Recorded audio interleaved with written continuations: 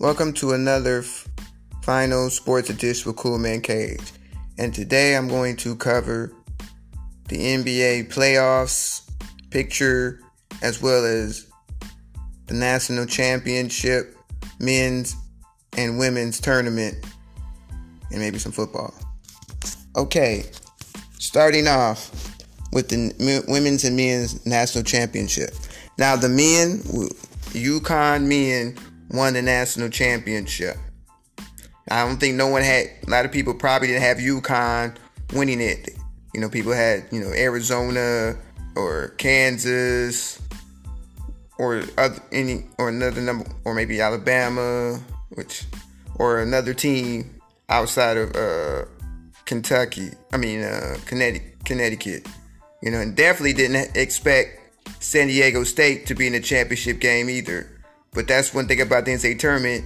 You think you know what's going to happen, but you may not be necessarily correct. And then you have these schools that you didn't expect to go far, like Florida Atlantic.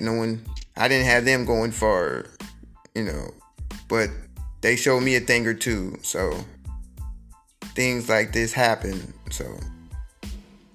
But kudos to UConn for being the 4th seed and going all the way. Too bad my Michigan Wolverines didn't make the NCAA tournament, but that's their fault for not winning enough games to be selected for the NCAA tournament. So maybe next year. So moving on to the ladies. Now, when I look at the ladies bracket, now UConn, who generally goes to the Final Four, they didn't make it this time, as Ohio State took them out. Before they could reach the Final Four and even get to the Elite Eight and get past the Elite Eight, which didn't happen. Look at a team like South Carolina. They had a pretty good season, went undefeated, and I would have figured they would have took it all the way.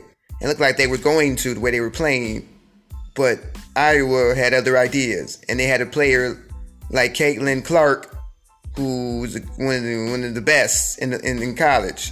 The way that she's able to play and her tenacity and the way that she makes shots and help her team, win games. And it got them all the way to the national championship until they ran to a team like LSU, who normally wins with defense, but somehow scored 102 points, which I don't think a lot of people would expect them to put up that many points. But that's what happened. But everybody's talking about what Caitlin Clark, and she's doing it, you can't see me, and putting her hands in front of her face and whatever. Which is part of the game. But they look at what Angel Reese did for LSU, when she did back, and then she made a gesture like, "Oh, I got my ring," and everybody's like, "Oh, that's unsportsmanlike. Oh, she shouldn't do that." And everybody has a different way of looking at it. She probably just was in the moment and caught up in it, so she didn't, at the moment, probably didn't think it was a problem. But it's like, yeah, you get on me for doing this, but when Caitlin Clark does it, it's okay. Caitlin Clark probably doesn't even think it too much up. It's like, it's part of the game. It happened. She did it, and she's probably moved on past it. So it is what it is. But bottom line is LSU won it. They got the rings, and we'll see what happens next year. As far as who will win it next year. Will it be UConn? Will UConn get back there?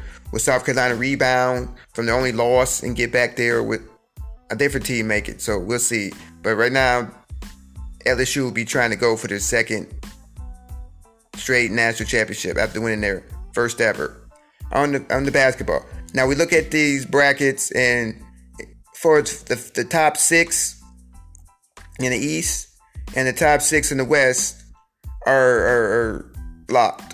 In the East, you have Milwaukee, you have Boston, you have Philly, I think New York, and then the 5th seed, Cleveland, the 6th seed is Brooklyn, and then we'll see then you have Miami as the 7th seed. Then you got the Bulls, the the 10th, Toronto's the 7th, and the Hawks are the 8th. So it'll be Miami and the Hawks, Toronto and Chicago to battle up who will get that 7th and 8th spot. In the West, you got the Denver Nuggets, you got Memphis, you got Sacramento, you got Phoenix, you got Clippers, you got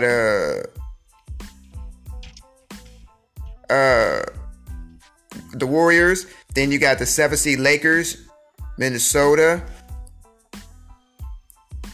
the Pelicans,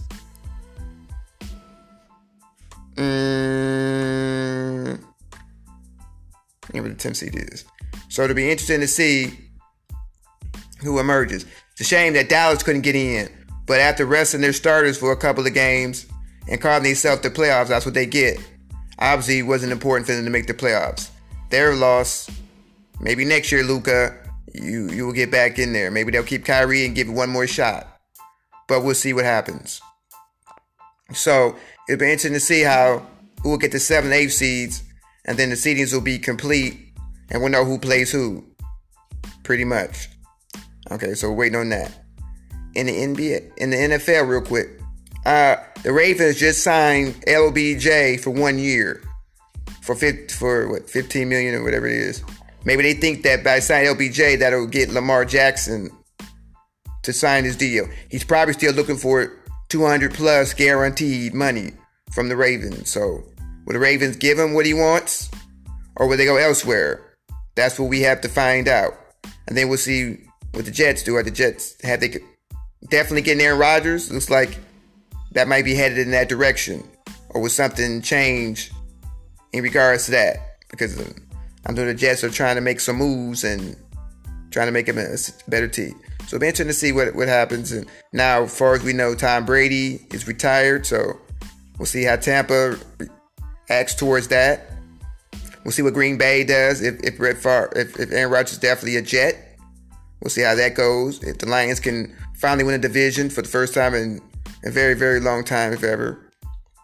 It'll be interesting to see how teams make moves and who will draft what quarterbacks, and this will happen, and will Cam Newton actually get an offer from a team and get back in the league or stay out of the league. So it'll be interesting to see what transpires. What Kansas City, would they win a Super Bowl again, or would somebody else take the spot? It'll be interesting to see all these teams these quarterbacks moving in different spots. We'll see how Jimmy G does in Oakland, and Brock Purdy does in San Fran. We'll see if David Carr plays well in New Orleans and things of that sort.